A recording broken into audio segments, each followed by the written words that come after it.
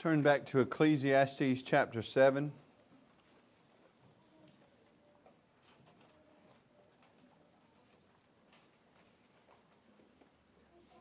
I'm going to read from verses 23 to 29. I'm going to focus on verse 26 in the sermon. Some of this we've seen but heard before. We'll hear again. General statement of truth. But there's a kernel right in the middle of this that I think we really need to take our time and focus on. So we'll read, and I may have a comment or two as I read, but we'll focus on verse 26 when we come back to the sermon. Solomon, the man granted great wisdom, wisest man to ever live, under the Lord Jesus Christ, certainly. Made a lot of mistakes. Wisdom can't figure all things out. Can't deliver in and of itself from all things. But Solomon is shaking us. He's trying to convince us of the fact that this world is not our home. We must look above the sun to the God who reigns in heaven, who will come and judge. What we really need is a fear of the Lord, and to stop seeking our satisfaction, our joy, our purpose, our identity from anything under the sun or less than our God and the way He has defined things in His Word. Nothing here will satisfy because it is futile, meaning it is vapor, it is temporary, it will not sustain you. It will not last.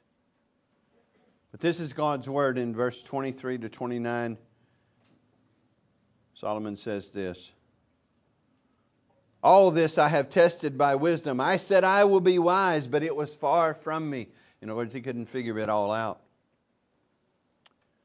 That which has been is far off and deep, very deep. Who can find it out? I turned my heart to know and search out and to seek wisdom and the scheme of things, and to know the wickedness of folly. So we've seen a lot of contrast between wisdom and folly, or foolishness, or rejecting the Lord and His ways. Been a lot of contrast of that as we've gone through. And I find something more bitter than death. The woman whose heart is snares and nets, and whose hands are fetters. He who pleases God escapes her, but the sinner is taken by her. Behold, this is what I found, says the preacher, while adding one thing to another to find the scheme of things, which my soul has sought repeatedly, but I have not found the bottom of, haven't found it all out.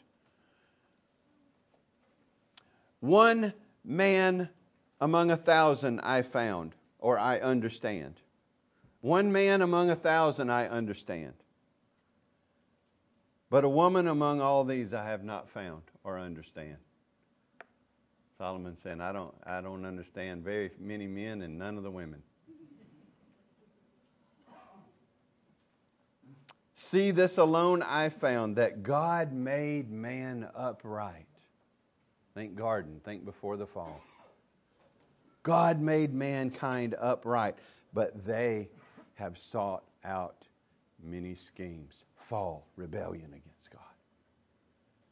God made man upright, but man has sought many schemes against God. Thus far, God's Word. Let's pray together. Lord, deliver us from all folly, from all wicked schemes, from ruining and destroying ourselves, thinking we know better than You. Deliver us from ourselves, from our sin, from our leaning on our own understanding, unto Christ,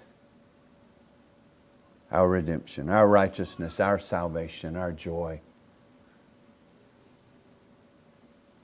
Help me to preach Your Word, Lord, in the power of Your Spirit. Take Your Word and convert and grow Your people. Build Your kingdom. Revive Your church. Apply it to me. Apply it to all of us, Lord. Help us to believe You and trust You and rest in You. Bless the preaching of the Word. Bless the hearing of the Word. May we sit in rapt attention, Lord Jesus, as though You were physically standing here teaching us. Because it is Your Word. And Your Spirit will accomplish Your purpose through Your Word.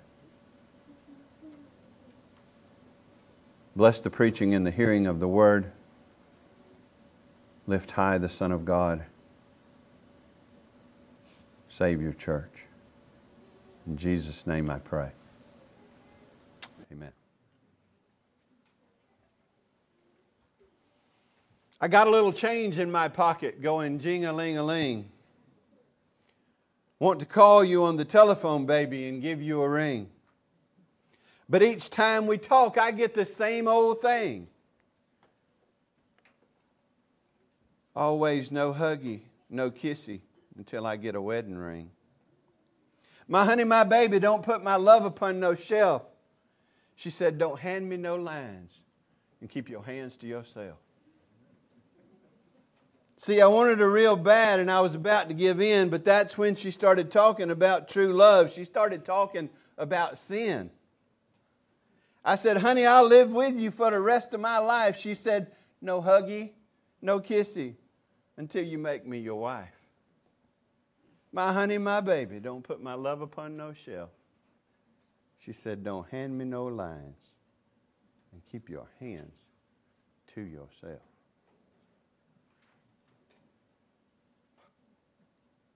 Keep your hands to yourself is the name of the song.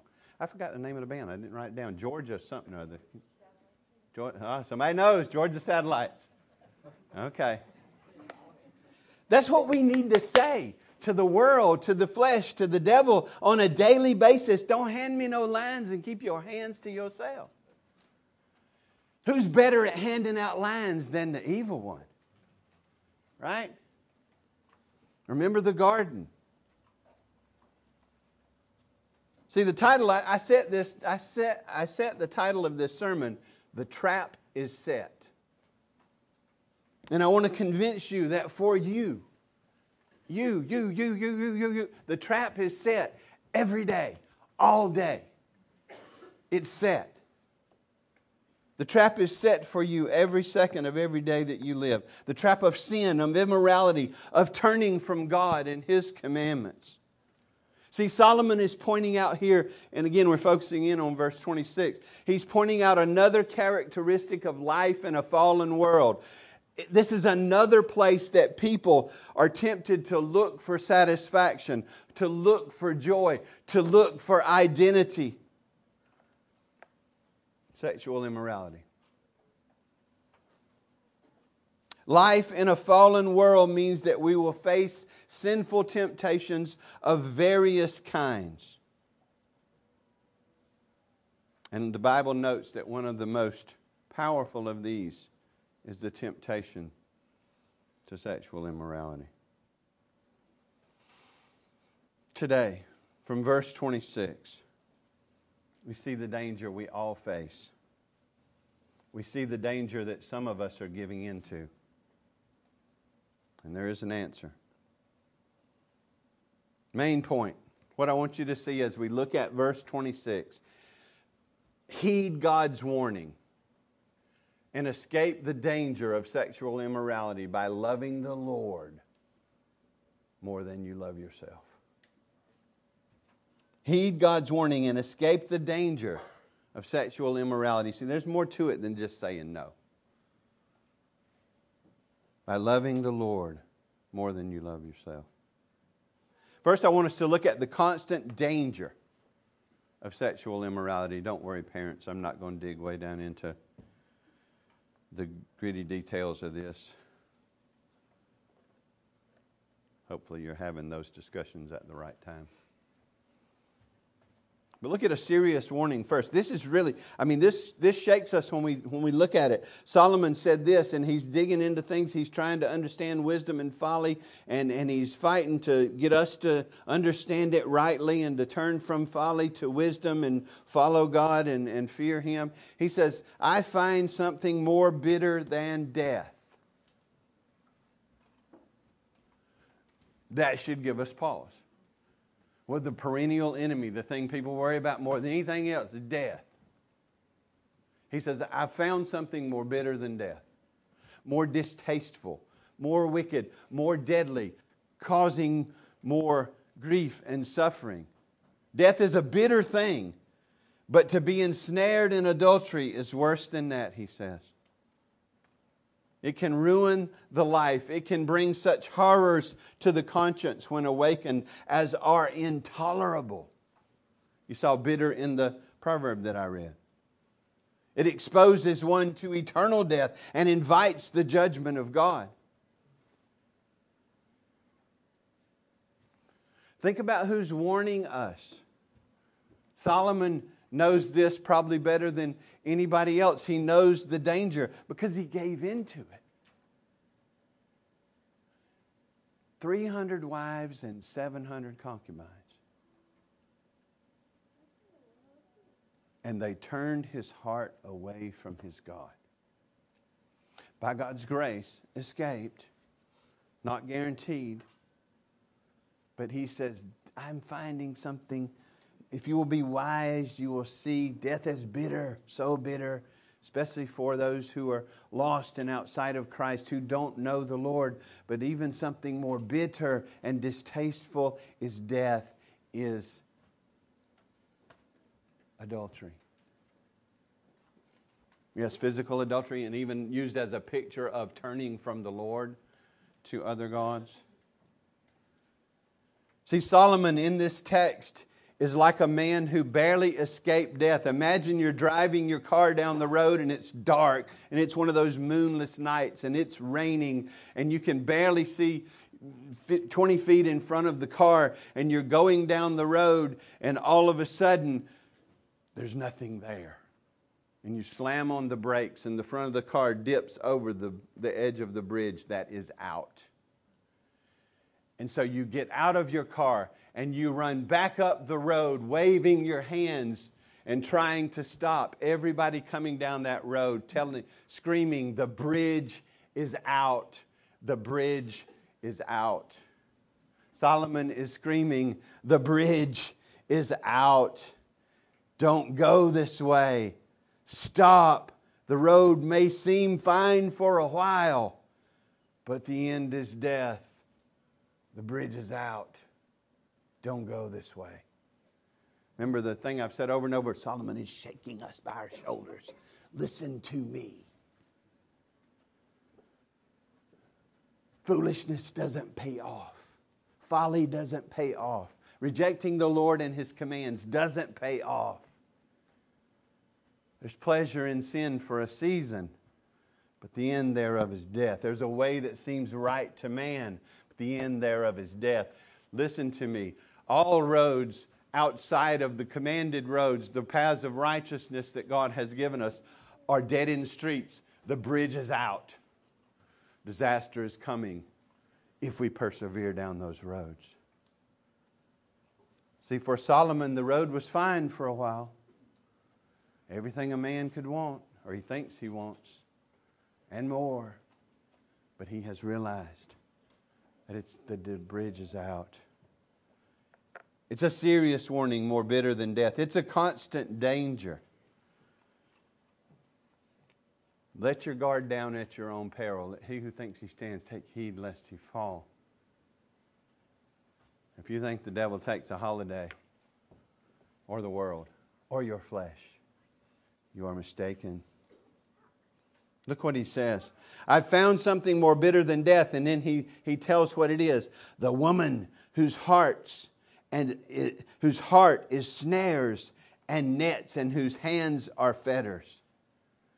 Now, look what he says. He's not saying this about all women. Okay? He says the woman in a particular sense. It's not a blanket statement. Don't get your sexist meter running off the range here. In the wisdom literature, two women are often portrayed, and one as wisdom and the other as folly. Doesn't mean men are any smarter or any better. But he says the woman, and he has experience as a man, like I've said, The woman whose heart snares and nets. This kind of woman, the immoral woman.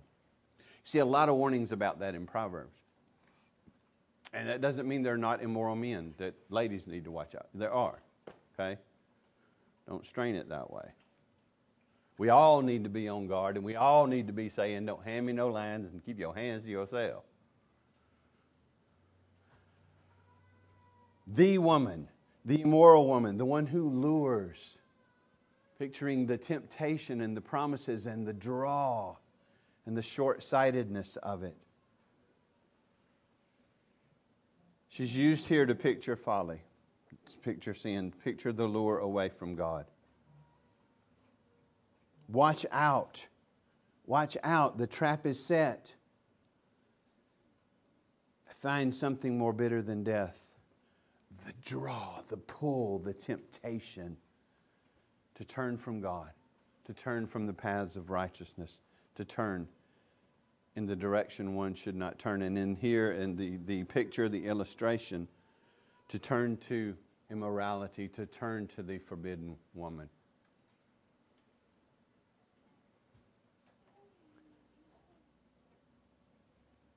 You can fall without ever touching her. See, sin is inside out. It starts in the heart. And you can give in to this woman. You can give in to sin, to turning from God, without ever doing it outside of yourself. Jesus said this in Matthew 5:28, "But I say to you that everyone who looks at a woman with lustful intent has already committed adultery with her in his heart." And same goes for the ladies. You can flip that over. Adultery is first a heart matter before it is a physical matter. And he's warning us. He's saying the trap is set. Why did I say trap is set? Well, look here. Solomon uses the tools of a fowler. And a fowler would be someone who's trying to catch birds, to either eat them or for other purposes, to catch them, keep them captive, whatever. But these are tools of a fowler, and they're plural. Now notice this. Her heart, singular, is snares and nets and fetters. Plural.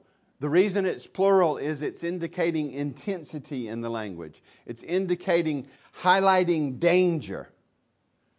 The bridge is out. Watch out for this woman. Steer clear. Notice the proverb I read. Stay far from her house. Stay away from her door. Because the trap is set and it's easy to fall into. A snare is a trap, and it can look a lot of different ways, and we usually see things that look different, but it's just a trap. If you've seen sort of a handmade basket out of sticks that's standing up on another stick with a rope tied to it, and then underneath that you would put bait. You don't put in there what lizards like or what fish like. You put it, because you're after bird, you put what a bird likes in there. And the little bird, wow, that's a cool looking little hut. He just walks right in there, and when he goes after the bait, guess what? Trap closed. Caught. A snare is a trap.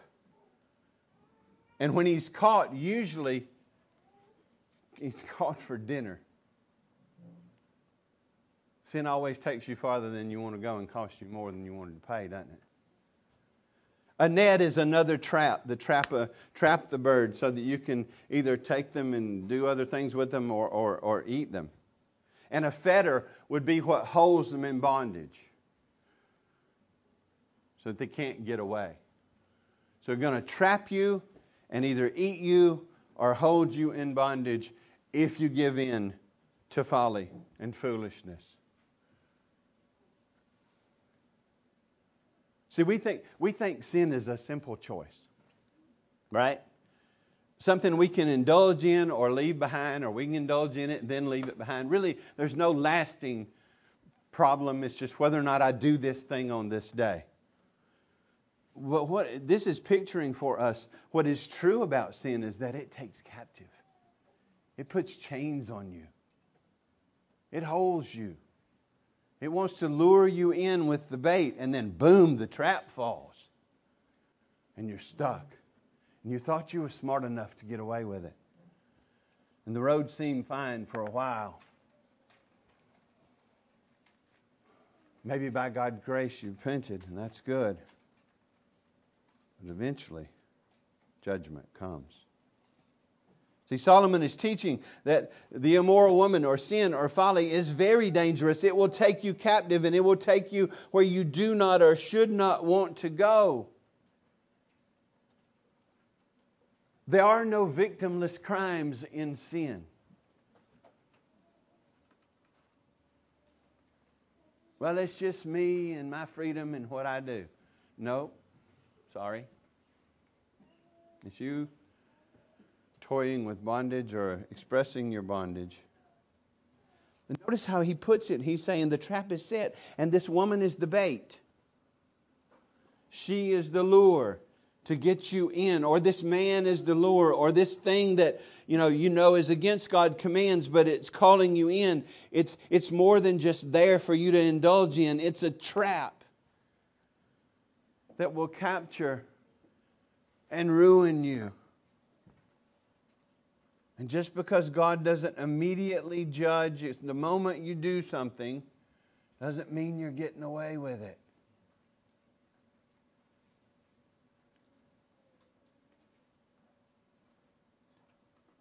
It will take you captive. It will take you where you don't want to go and where you should not want to go. Solomon said, this is more bitter than death. She is more bitter than death. This woman, picturing folly or foolishness, picturing the lure and lust of sin that if you give into, it takes you captive and holds on to you. Beware. Be warned. Sin is far more costly than you think. But look in this verse, there's also a sure escape. The sure escape from sexual immorality, or, again, it's a picture of foolishness and folly from every sin, the sure escape.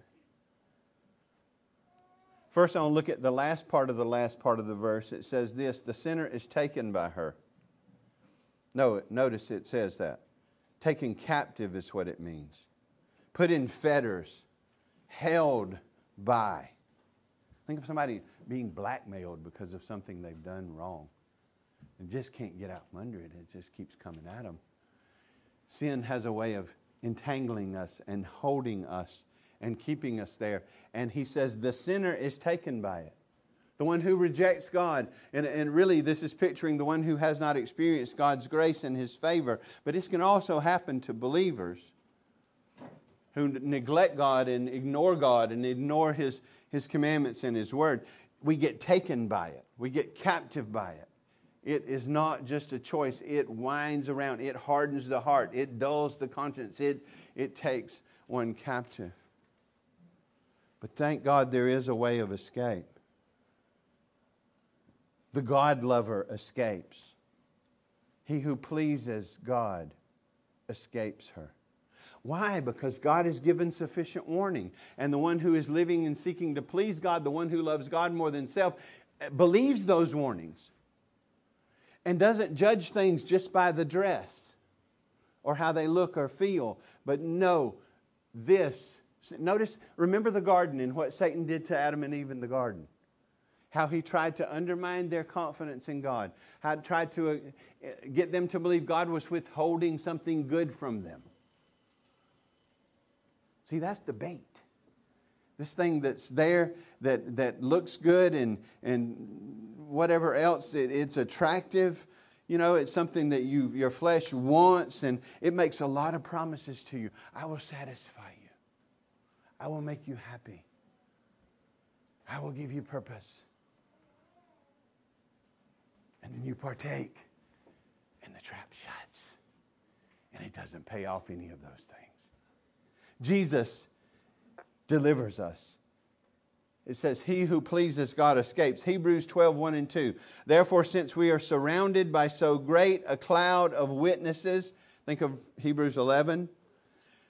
Since that is true and they're pointing us to our eternal home, they're pointing us to our God, they're pointing us to believing and trusting in Him. It says, since that's true, let us lay aside every weight. Think of someone preparing to run a marathon. You don't usually do that with a backpack on. Let us lay aside every weight, and watch what it says. Sin which clings so closely. The Holman says it this way. Sin which so easily ensnares us. Think about stepping in, just a picture, but think about stepping in sin. When you do, these vines come up and start wrapping around you and taking you captive. It says, the sin that so easily ensnares us, and let us run with endurance the race set before us, looking to Jesus, the founder and perfecter of our faith, who for the joy that was set before Him endured the cross. He took the payoff. He took the wrath due our sin to deliver us from that punishment. Who for the joy that was set before Him, He endured that cross, despising the shame, and is seated at the right hand of the throne of God. Who's on the throne? Who's coming again? Who's coming to judge? He said, lay aside the weight and the sin that ensnares. Look to Him and pursue Him in power. See, the God lover escapes. Solomon said, the one who is set on pleasing God escapes her. Verse 26. Psalm 91, 1-3. Now watch this person who is delivered. Watch how it describes them. He who dwells in the shelter of the Most High will abide in the shadow of the Almighty. I will say to the Lord, my refuge, my fortress, my God in whom I trust.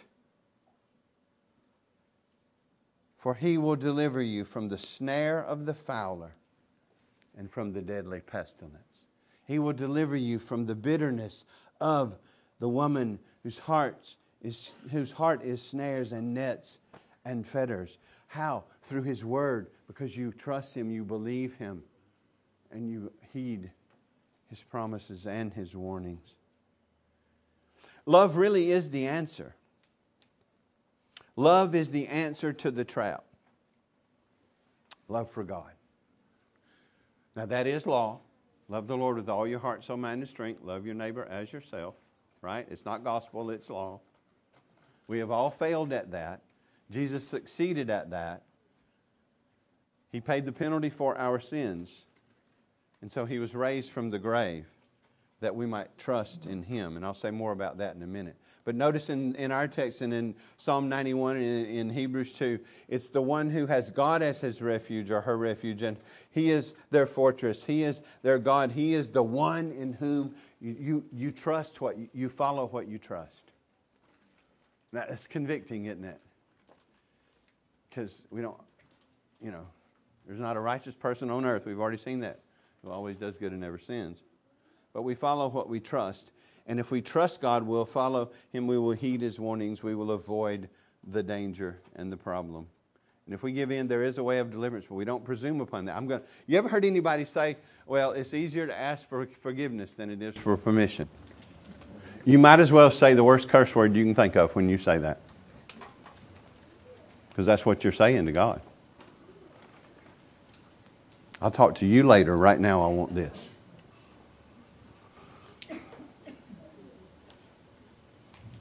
That's a wicked way to talk. That's a wicked way to talk. That's presuming on grace. That's not coming out of the heart of one who loves God. And I know sometimes we're joking, but be careful. Jesus said, if you love me, you will keep my commandments. I don't think He said that with a scowling face. I think He's just telling the truth. If you really love me, you will follow me. So we can measure our love for the Lord, not by feeling, oh, I love the Lord. Yeah, I'm doing this. I love the Lord. Love of the Lord is to keep His commandments and not see Him as a burden, John says in 1 John. Jesus says, if you really love me, you will keep my commandments. And we know, 1 John 4:19, that we loved Him because He loved us first. And this is how He loved us first, 1 John 4:10. And this is love, not that we love God, but that He loved us and sent His Son to be the propitiation for our sins. What does propitiation mean? It's a sacrifice that turns the wrath away from us onto Jesus. He took the wrath due us on Himself on the cross. And because He was the God-man, not just a man, not an angel, He was God, had two natures in one person forever. The one person of Jesus, divine nature, human nature. He was able to take the wrath due God's people given to Him and drink that cup dry on that cross before He left it. He didn't go to hell and pay any sort of price to the devil. On the cross, He satisfied justice for our sins. He took the wrath due us. God could not just simply overlook our sins. Somebody had to pay, and Christ came to pay for our failure.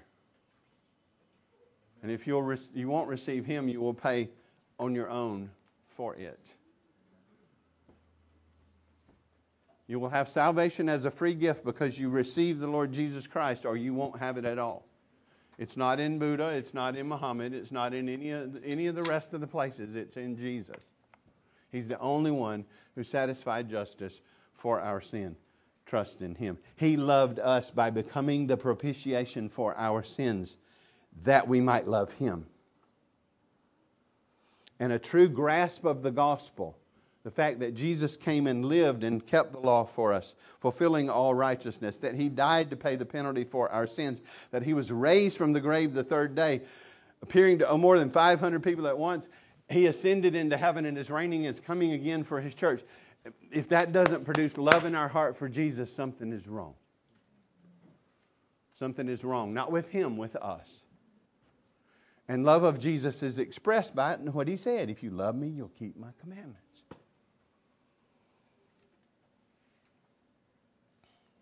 So what we need to do is heed the wisest human who ever lived when he says this is more bitter than death.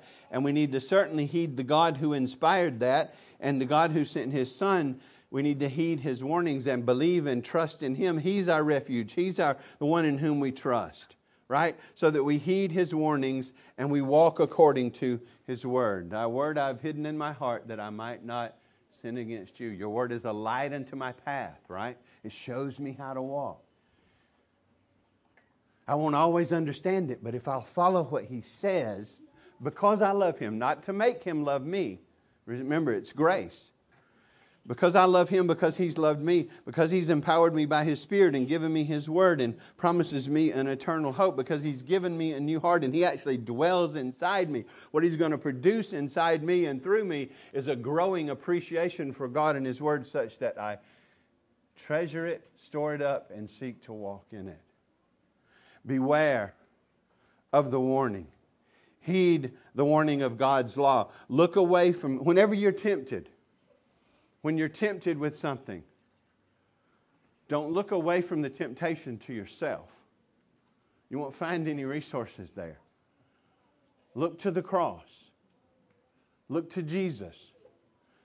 When you see that temptation and this thing that is wooing you and promising all this stuff to you and your flesh is drawn to it, the world is cheering you on, the devil is handing you a bunch of lies and lines, look to Christ.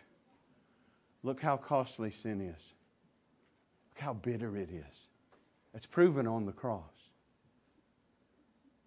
Look how wicked it is. Look how much He loved us. That He took the wrath due our sin. Look to Him. Cry out to Him. And run from folly. Run from the snares and the nets and the trap. Stay far from the door.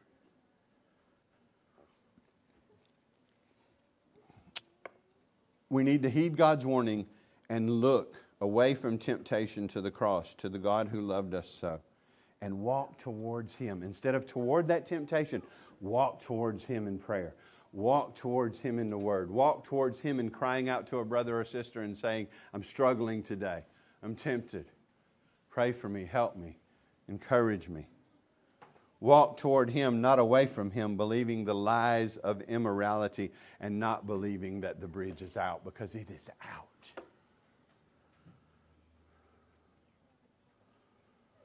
Let's just think a little bit about this before we go. Solomon is saying this is more bitter than death, and this is what it is. And he's using that to picture all sort of temptations to depart from the Lord. The Word is not a cafeteria where we pick what we like and leave the rest out. God calls us to trust Him and make Him our refuge and strength, and trust Him and prove it. Love Him because He's loved us first in Christ. There is a great doctrine of justification where we are declared righteous. We are redeemed and we're declared righteous not because of anything we've done. Our works don't enter into it, but because Jesus has lived for us, died for us, and been raised, and we trust in Him, receive Him, and we are declared righteous. Justification. But there's also a doctrine of sanctification, which is us growing in grace and growing in trusting Him and knowing Him and following Him and walking according to His commandments with joy. Psalm 119, 1 John. We love the first one. We neglect the second one a lot of times, and I'm calling us not to do that, but to hold on to justification, sanctification, and glorification, which expounds the doctrine of salvation in the Word. But think about this. Think about the warning Solomon's giving us. How does immorality call us? How does it call us? Well, think about the world, and I'm speaking here of the world system. Not creation, but the world system of rebellion against God. The whole world lies under the sway of the evil one. He's the God of this age. Doesn't mean He's sovereign. He's under control. God is sovereign, and God will accomplish all His purpose. But the world and the world system that we are immersed in is a dark world. It's a world that beckons you every day. It's an increasingly wicked outward culture. Things are not, in case you didn't know this, things are not getting better as far as sin and righteousness goes in the culture.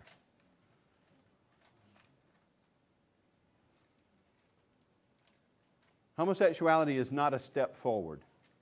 Transgenderism is not a step forward. Abortion is not a step forward. I won't finish the list. Adultery is certainly not a step forward. It's not freedom. But the world that we live in through billboards and through commercials and through movies and shows and literature is calling on us to love and live for ourselves.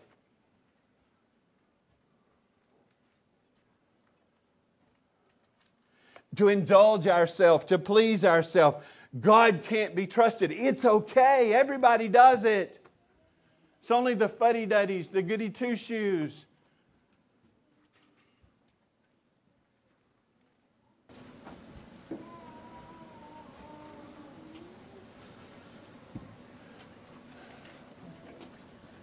Wizard wife, you peek behind the curtain. You see who's pulling the strings. It comes at you every day, and you don't feel it for the same reason a fish doesn't feel wet. You're immersed in it. And we can get accustomed to it. And we can be like the frog in the pot that get boiled.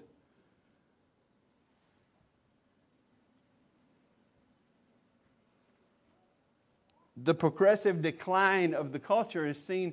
Think about movies. Night of the Living Dead was banned in I don't know how many countries when it came out. Now it's on Netflix.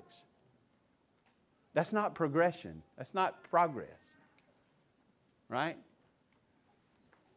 Just one example, but the culture bombards us with, you need this. This will make you happy. This is what you should buy and serve and pursue and identify with. This. No mention of God. No mention of serving Him. I'm not saying everything in the culture is wicked, but it comes at you to use it wickedly, and some of it is wicked. But the world assaults you on a daily basis. Your own flesh.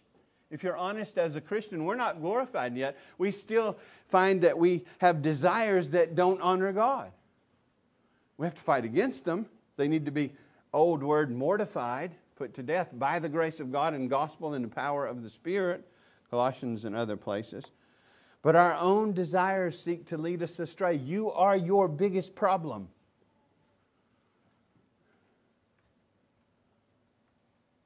He or she is beautiful or handsome. Better. You need them. You need it. It'll satisfy you. Nobody will know. Please yourself. You deserve it. You've suffered enough.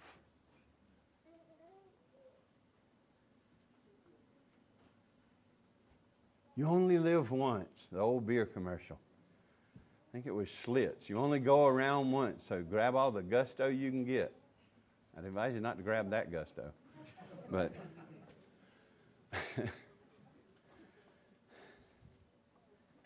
the world, the flesh, and then the devil. Think about the devil. If he tempted Adam and Eve and they fell, and Jesus came to second Adam, fix what Adam broke. Think about it. He is brash enough to tempt Jesus.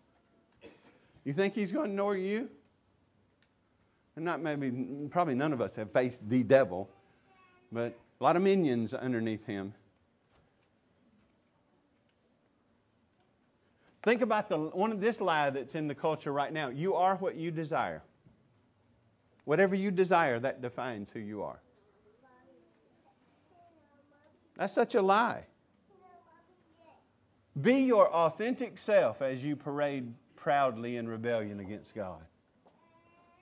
Your authentic self will bust hell wide open if you don't repent of your sin.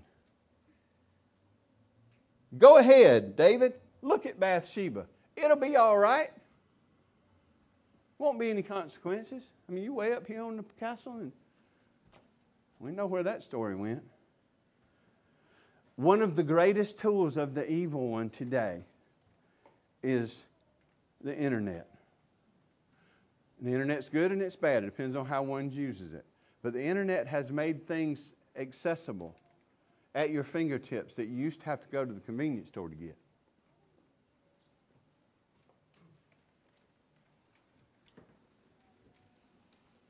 One of his greatest tools today is porn.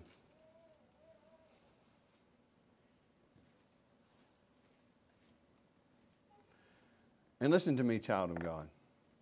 Every time you look at that, you're committing adultery. Man or woman. It used to be the girls weren't much into it, but more and more these days. Why? It's right in their pocket. It's in the pocketbook. On the phone. Laying in the bed with the covers over your head.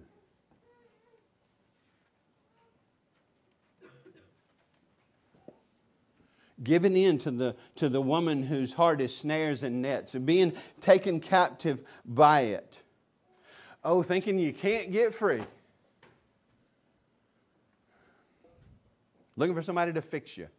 When all the while God says repent. And empowers you to repent if you're His child. And if not, come to Christ.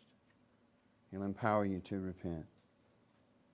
See, it's so much more accessible than ever before. It's no big deal. Everybody does it. I bet that's what they were saying outside the ark. This wasn't a big deal. Everybody was doing it. Till the storms came. Till judgment came. Listen to me. If you are involved in that, you need to repent. Full stop. You might need help to do that. Nobody's going to lay you on a couch and try to fix you, but we will help you. It's called discipleship. It's called the Word of God. It's called letting yourself be honest with yourself to show that you're loving yourself more than you're loving Jesus right now. That's why you're participating in that. In the dead-end street. You're committing adultery. I'm not married yet, so you will be, probably. There's only one avenue for engagement in that type of intimacy, and it's marriage between a man and a woman. I know, I'm going to get sent to the camp one of these days. I'm getting, whatever. Who cares? Speak up. Not out of hate, but out of love. It's loving to point people to God. It's hateful to just ignore it and act like it's okay. If it's going to land people in hell. If you, listen to me, if you are indulging in pornography, your computer is not your problem. Your phone is not your problem. Your heart is your problem. Now, you might need to give somebody your phone or your computer or put something. But the heart is the problem. Jesus said, if you love me, you'll keep my commandments. If you love me more than you will walk away from that to me. And we'll help you do that. How does immorality call us? The world, the flesh, and the devil. So much more I could say. How does Jesus call us? The gospel, the cross, and He loved us first. The cross and the resurrection prove He is the Son of God. Prove His way is the right way. Prove all who trust in Him are forgiven of all of their sins, are empowered by His Spirit to begin walking in a new direction and growing in grace so that we love and serve Him. The cross and the resurrection prove His love. Don't look at your circumstances to see if God loves you. Look at the cross. Think about Joseph and if he was looking at his circumstances to see if God loved him. If you hadn't read Joseph, go to Genesis 39. But, it wasn't working for him. He got sold to the Midianites. He got enslaved. He got falsely accused by Potiphar's wife. You know what he did when the woman whose hearts were snares and fetters came at him and nets? He said, how can I sin and commit this great sin against God? He loved and trusted God even though he got sold and almost killed and put in prison because he wouldn't have adultery with her. God eventually took him to the throne, but he trusted God through it all. And he was delivered from the immoral woman. But the resurrection proves you can trust Christ. He says, you can trust me. I love you. I know what is best for you.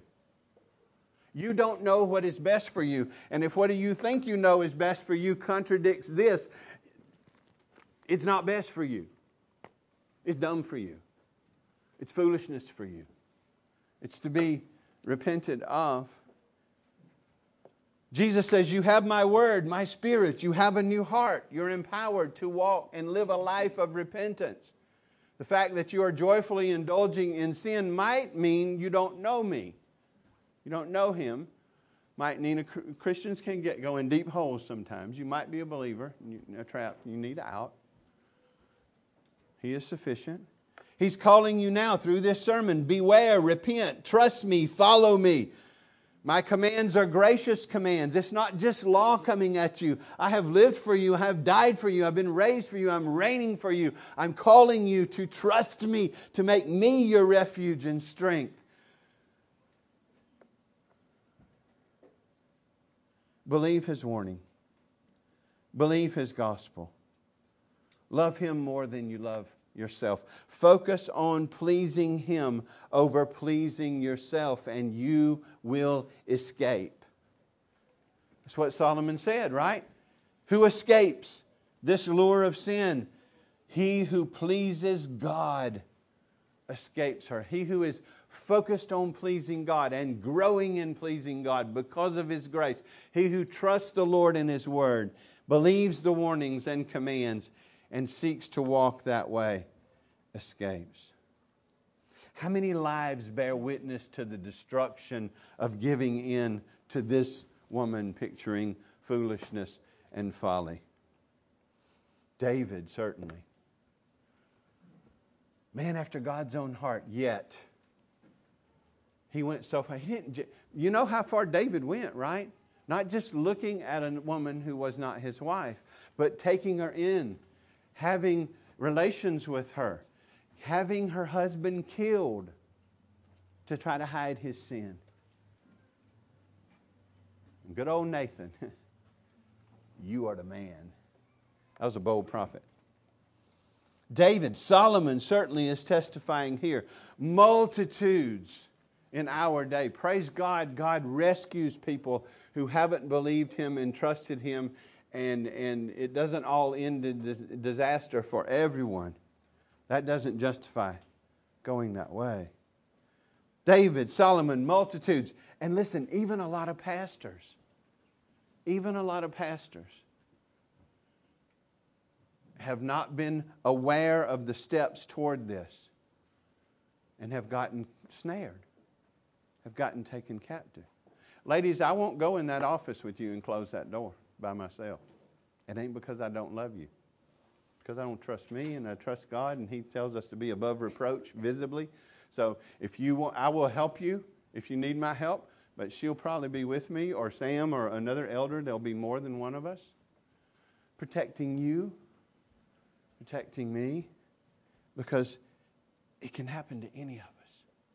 Listen, some of you, it may have happened to you. You may have committed adultery. If you have repented, God has forgiven you, has cleansed you from that. Christ paid the penalty for that. It is gone. Sin's gone as far as the east is from the west, Psalm 103.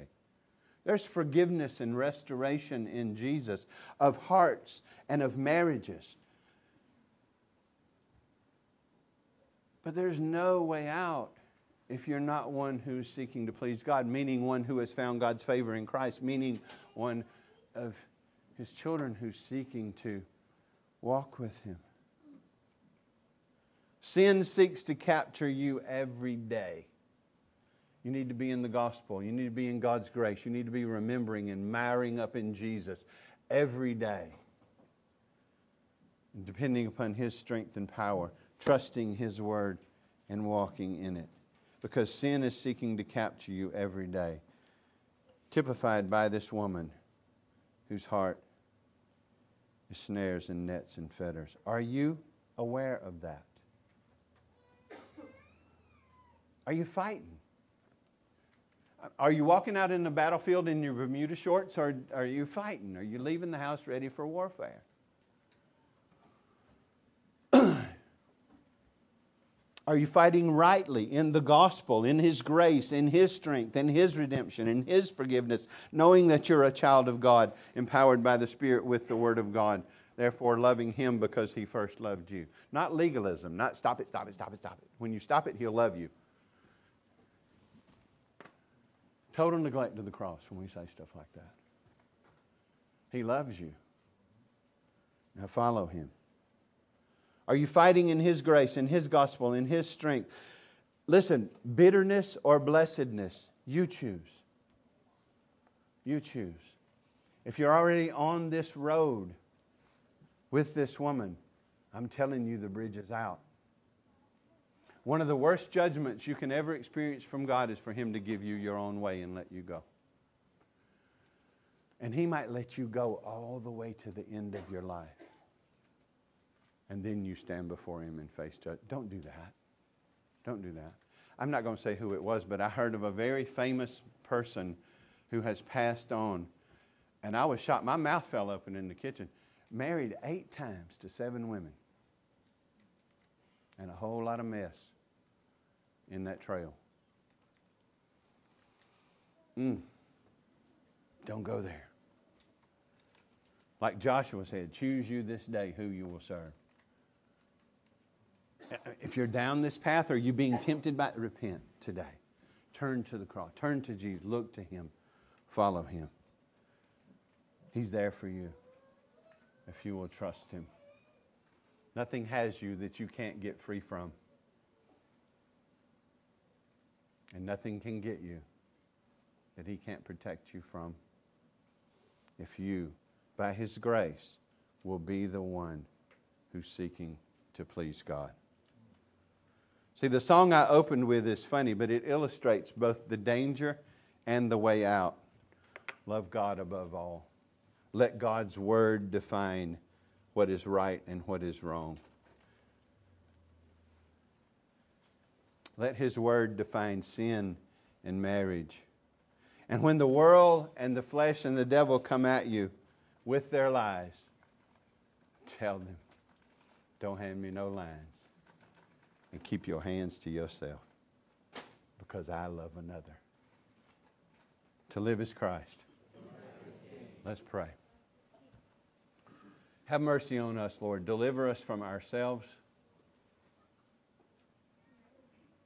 I pray for those who don't know You this morning. Maybe they're religious and watching this over the live stream, or in one of these rooms, or outside here today. Most of the religious world was lost as being kind in Jesus' day, and much of it is today too. Lord, if there be one listening to the sound of my voice who maybe even think they know you, but they aren't really those who are focused on pleasing you. They are not. They want Jesus as a way out of hell, but not living for Him. I pray for repentance. I pray for a new heart. I pray for the Spirit to apply the gospel so that you grant life, regeneration to that person so that they see their sin and their misery and their need of a Savior, and they repent and turn to Jesus and receive Jesus for salvation this morning.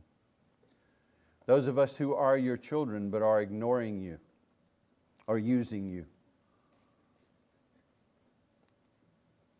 make us miserable. Don't give us over. Make us miserable, Lord, until we repent. But don't wait. Help us not to use that as a justification. Okay, I'm going to wait till I'm miserable. Today is the day. God commands all people everywhere to repent because He's given us His Son and He's set a day when Christ will come and judge all. Dare we not presume, Lord. But those of you who are your children who are maybe caught by the net and the snares in immorality, may today be the day they reach out for help. Confession of sin, reaching out for help, seeking to walk in repentance. Those of us who know you and by your grace are not caught by any of these things right now, Lord, help us to not think we stand, to take heed lest we fall, to see our need of you as great as anybody else's, to trust and rest in Christ alone, to be being filled with your word, to depend upon the power of the Spirit, to look away quickly from temptation like our Savior and say, it is written, it is written, it is written. Let us look away to the cross and the price you paid for us and the love you have for us, and run towards you and your throne of grace and find help in our time of need. Lord, thank you for warning us. Thank you for warning us. Thank you for saving us. Work in our hearts to be passionate followers of Christ. Those who, because of the grace and the knowledge that we are loved, pursue holiness, without which no one will see the Lord.